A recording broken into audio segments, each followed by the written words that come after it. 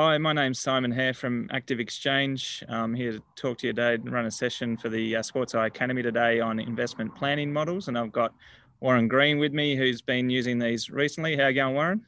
Hey, Simon. Good afternoon. Yeah, good afternoon to you, mate. Good to see you. Warren's been, as many of you will know, he's been around for a while. He's got a lot of experience in the industry, most recently being consulting in the industry for about 15 years. And prior to that was managing some major facilities in and around Melbourne and Victoria.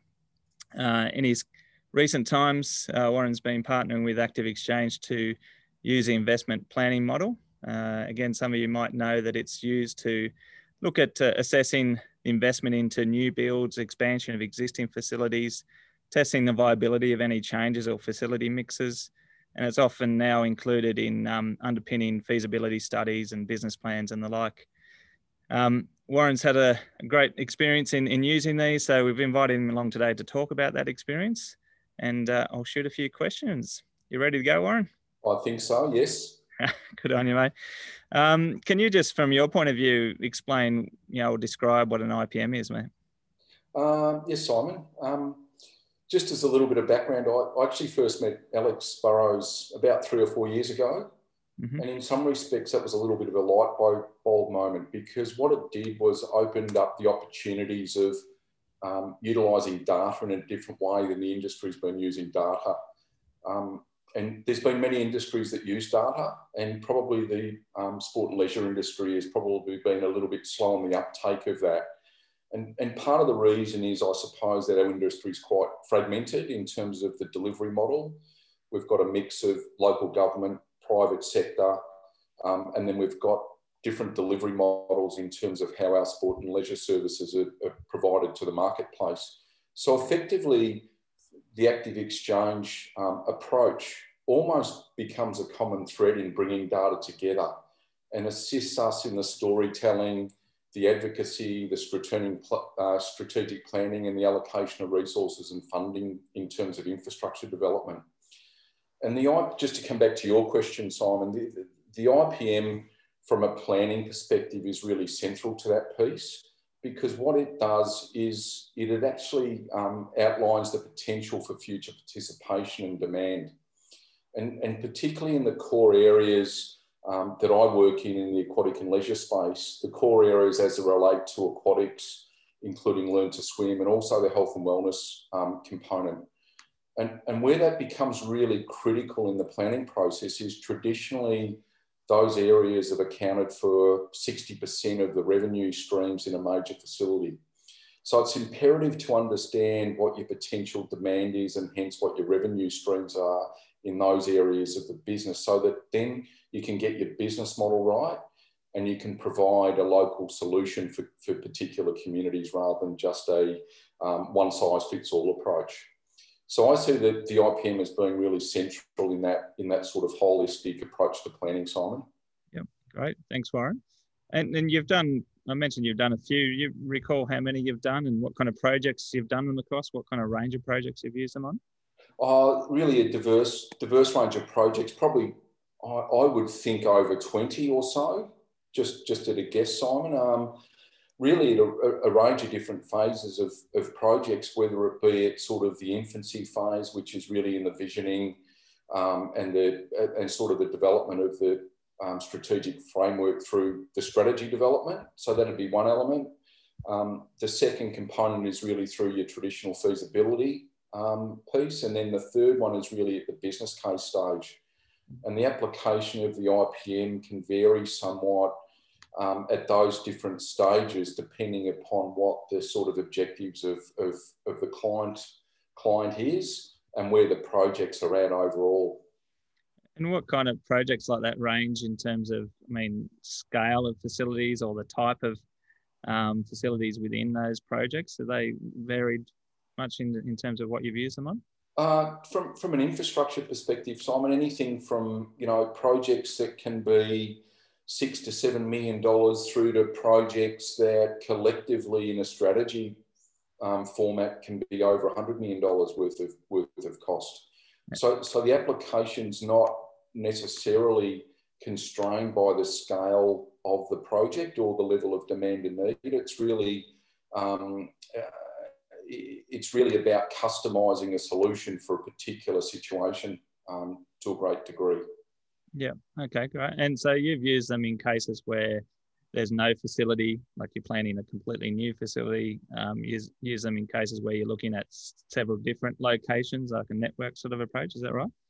Yeah, so really, from an infrastructure development perspective, there's probably a few different scenarios there. One's a sort of a redevelopment scenario where you're looking at a pre-existing facility and basically what you're going to do to add on to that or modify that.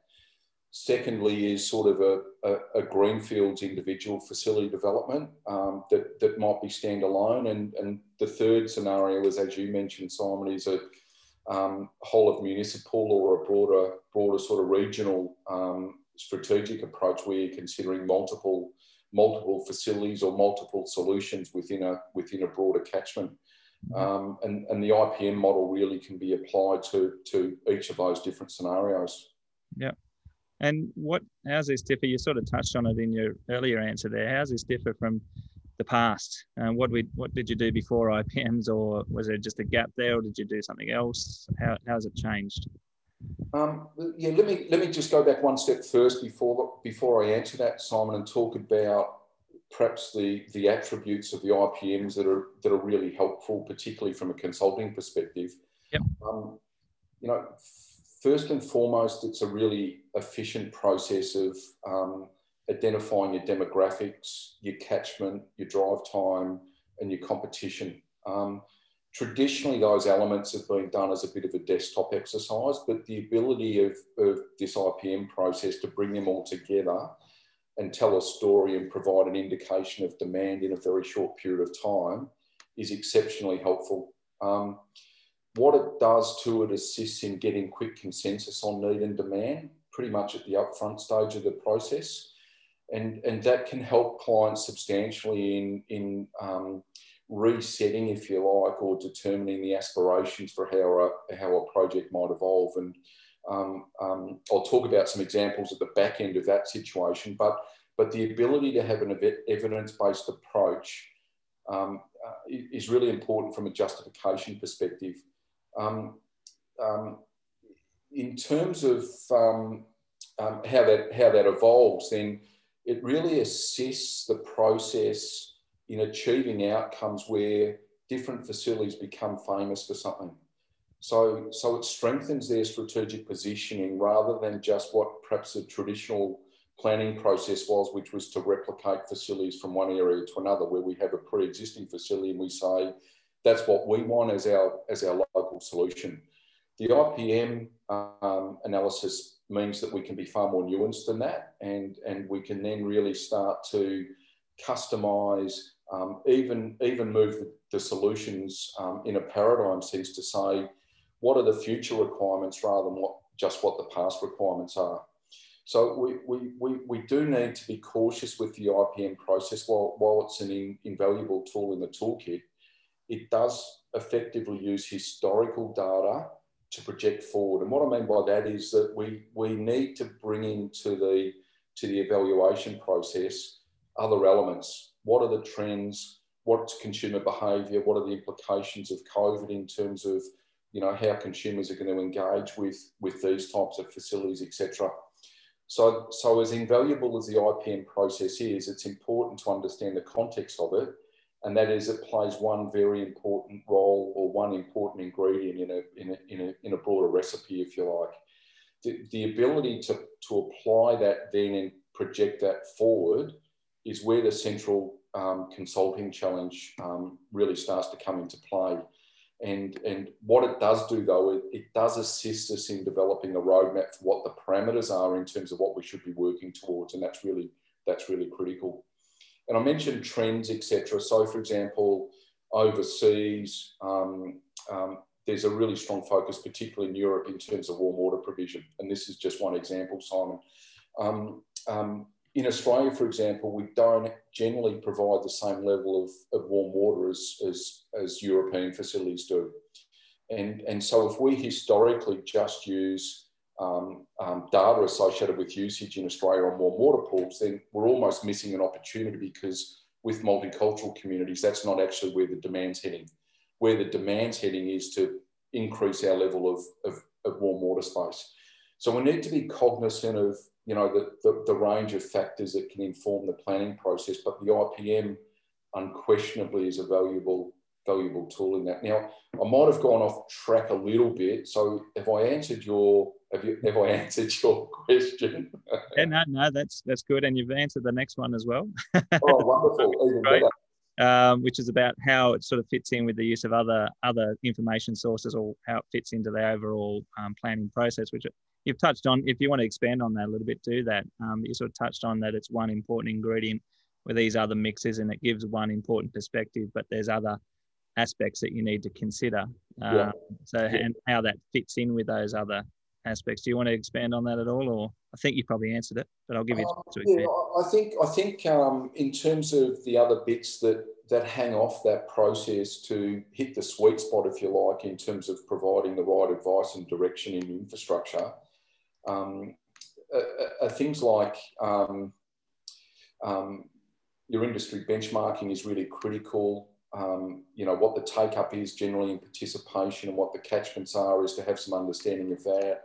As I just mentioned then, Simon, you know, understanding trends overseas, trends in relation to leisure, understanding what the drivers are for participation and how you can develop a facility that actually reduces barriers is a really, really important consideration. You know, for example, you know, I visited a major aquatic and leisure facility a couple of weeks ago, which actually has about over a million visits per annum. And what was really interesting, I was trying to get an understanding for participation of different spaces in the facility. What was really interesting was that 50% of people in the facility, give or take, were actually sitting, observing, or were spectators in that environment, while the balance were actually actively involved in some sort of activity. So what that sort of highlights is that the provision of appropriate passive and social spaces is a fundamental ingredient now of the facilities that we're developing, and we have to make sure that we're delivering those outcomes.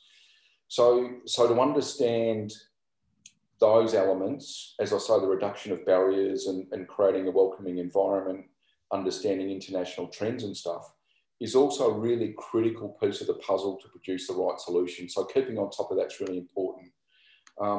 A couple of years ago, I did some work with a futurist who outlined some of the major social and technological sort of macro trends and how they were going to influence behaviours into the future, and being on top of factors like how our facilities are going to respond to high density living, what we do with car parking provision, how we accommodate multicultural communities, for example, what influence technology is going to have in terms of the provision of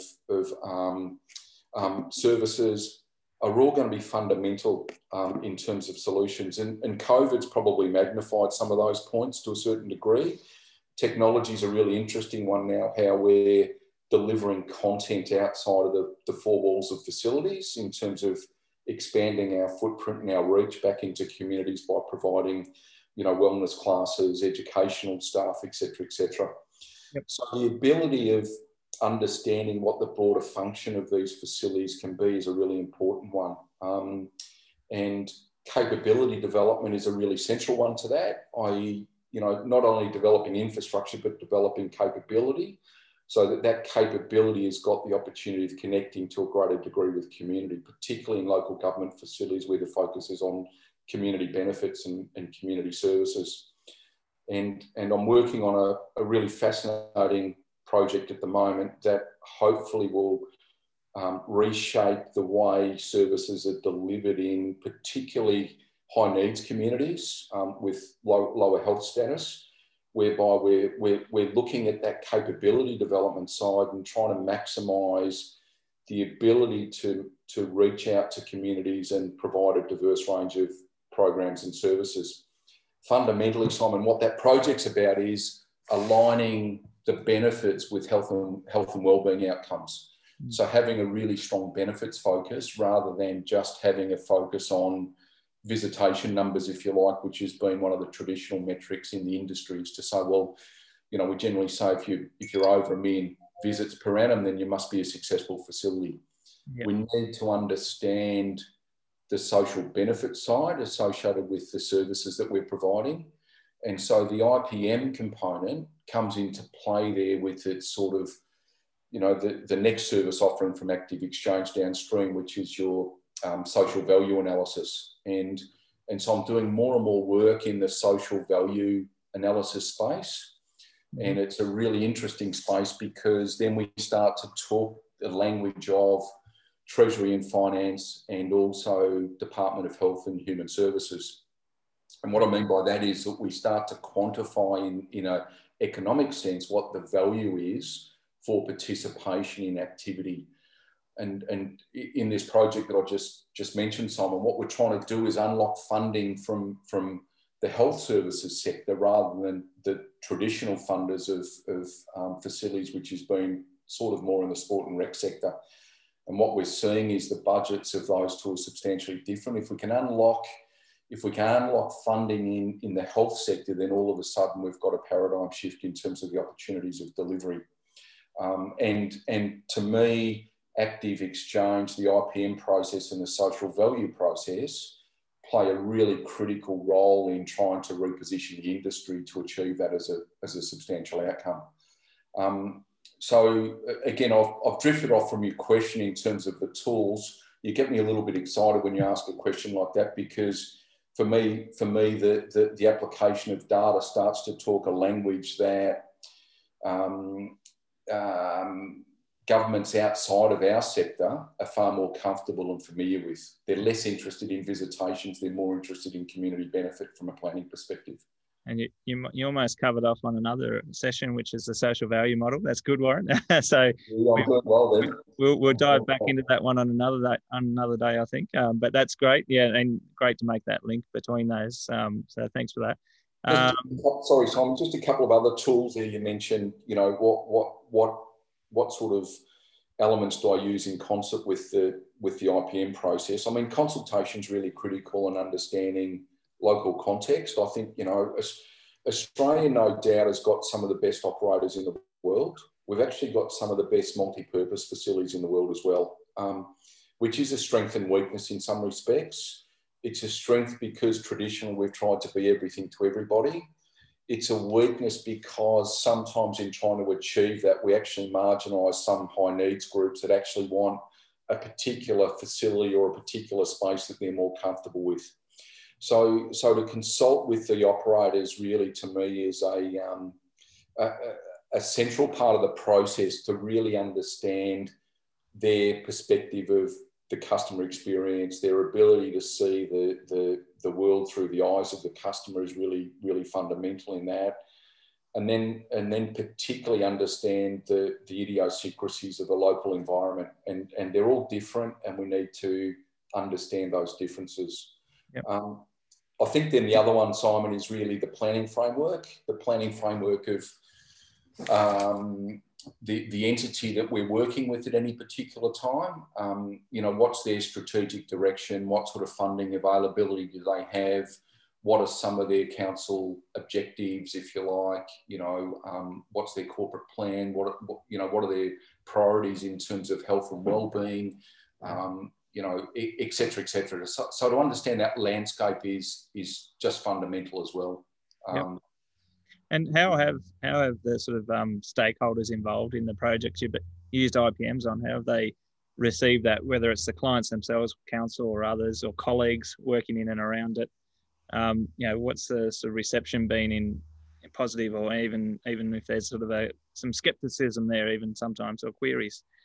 You know, the feedback I've got in all of my experience has been exceptionally positive, and particularly moving through to an exec level, where exec perhaps more so very familiar with the application of data, the use of numbers, the justification piece, using evidence to support a direction or a strategy.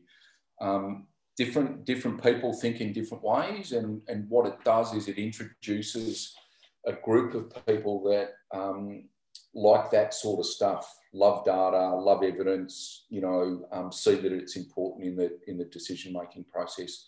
I think the IPM stuff is really good visually.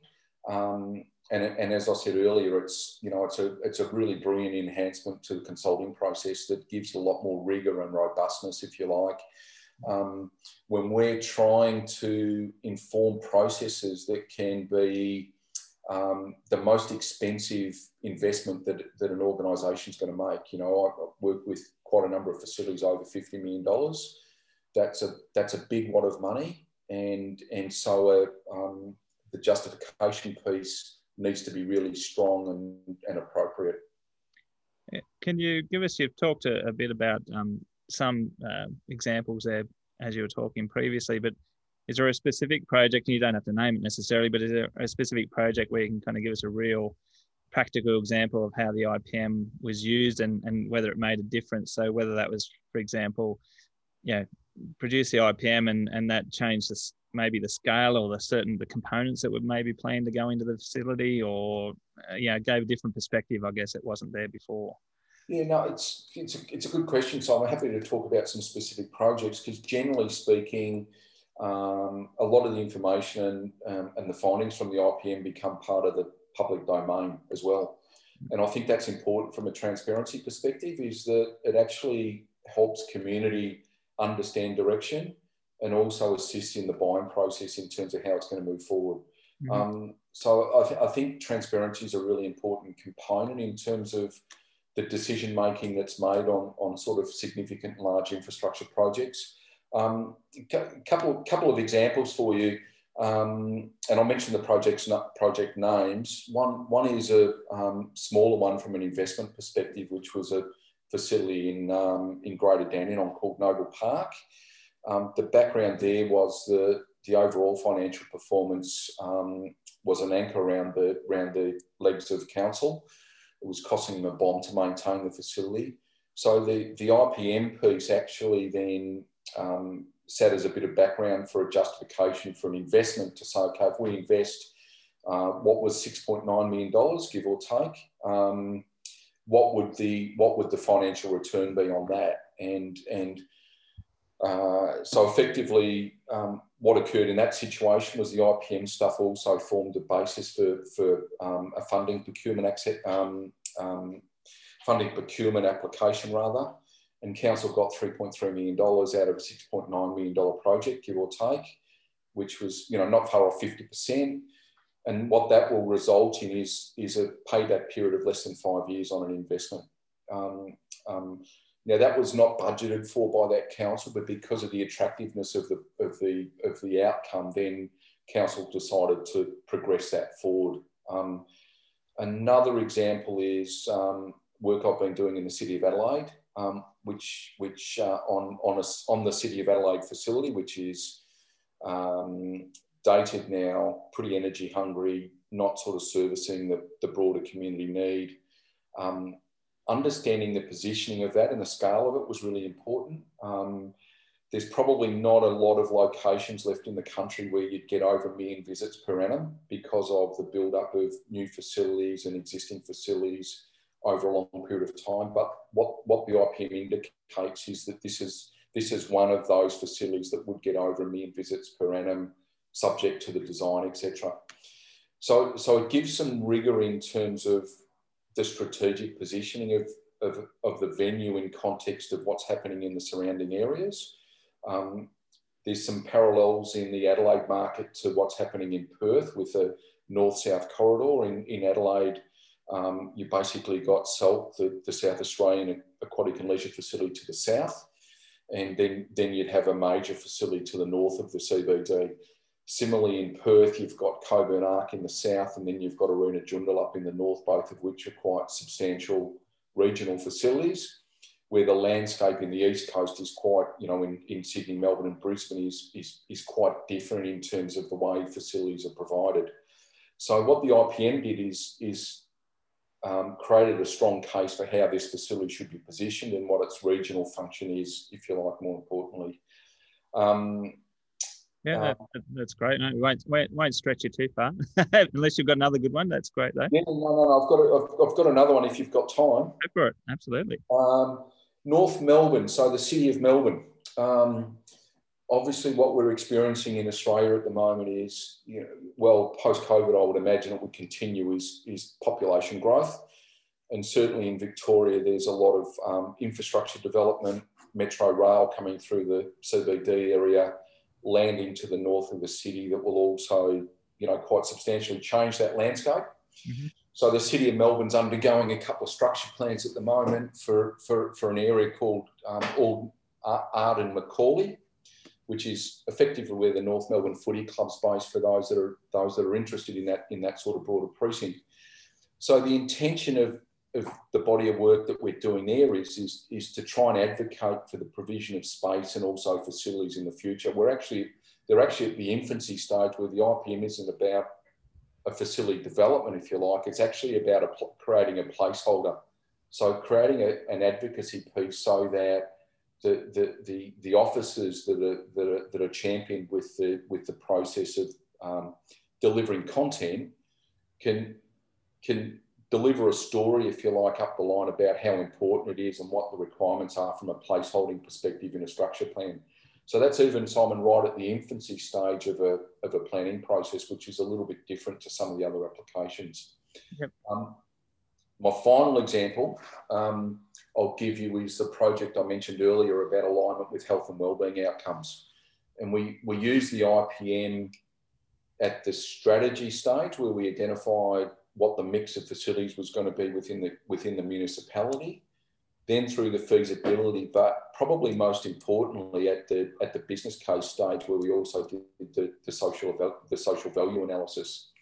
And where it's really relevant in the business case stage is to provide an input into what is an important treasury and finance metric called the benefit cost ratio, or the BCR. And that's a metric that government used to determine the suitability of investment into particular capital projects.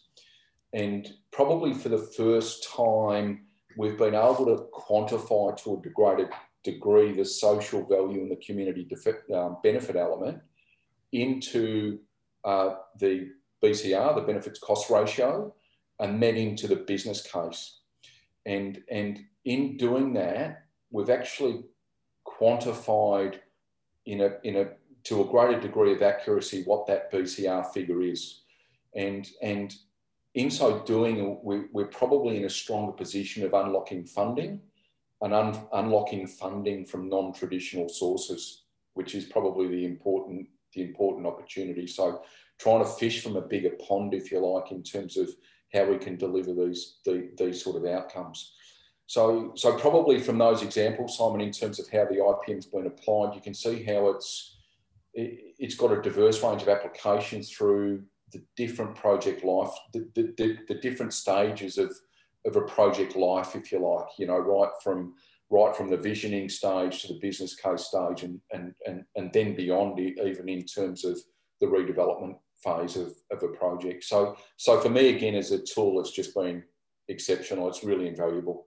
Great. No, great. And they are really good examples, as you say, Warren, going through those different phases. So appreciate it. Really appreciate your time. Thanks a lot. It's been great, and you've made it easy work for me, mate, because you're good at expanding and giving us the whole picture. So that's awesome, mate. Appreciate it. And we'll catch up with you again soon. Oh, no, great. No, thanks for the opportunity. Hopefully there's been some insights for others. I would just fully encourage organisations to consider the use of the IPM and the social value piece. And I think if we collectively do that as an industry, then our storytelling is going to be far stronger. And ultimately, the benefit that's provided back to the community is going to be far greater, which is ultimately where we should share a common interest. So, great. As always, Simon, great to chat. No worries. Thanks very much, mate. We'll catch you again soon. Good on you. See ya.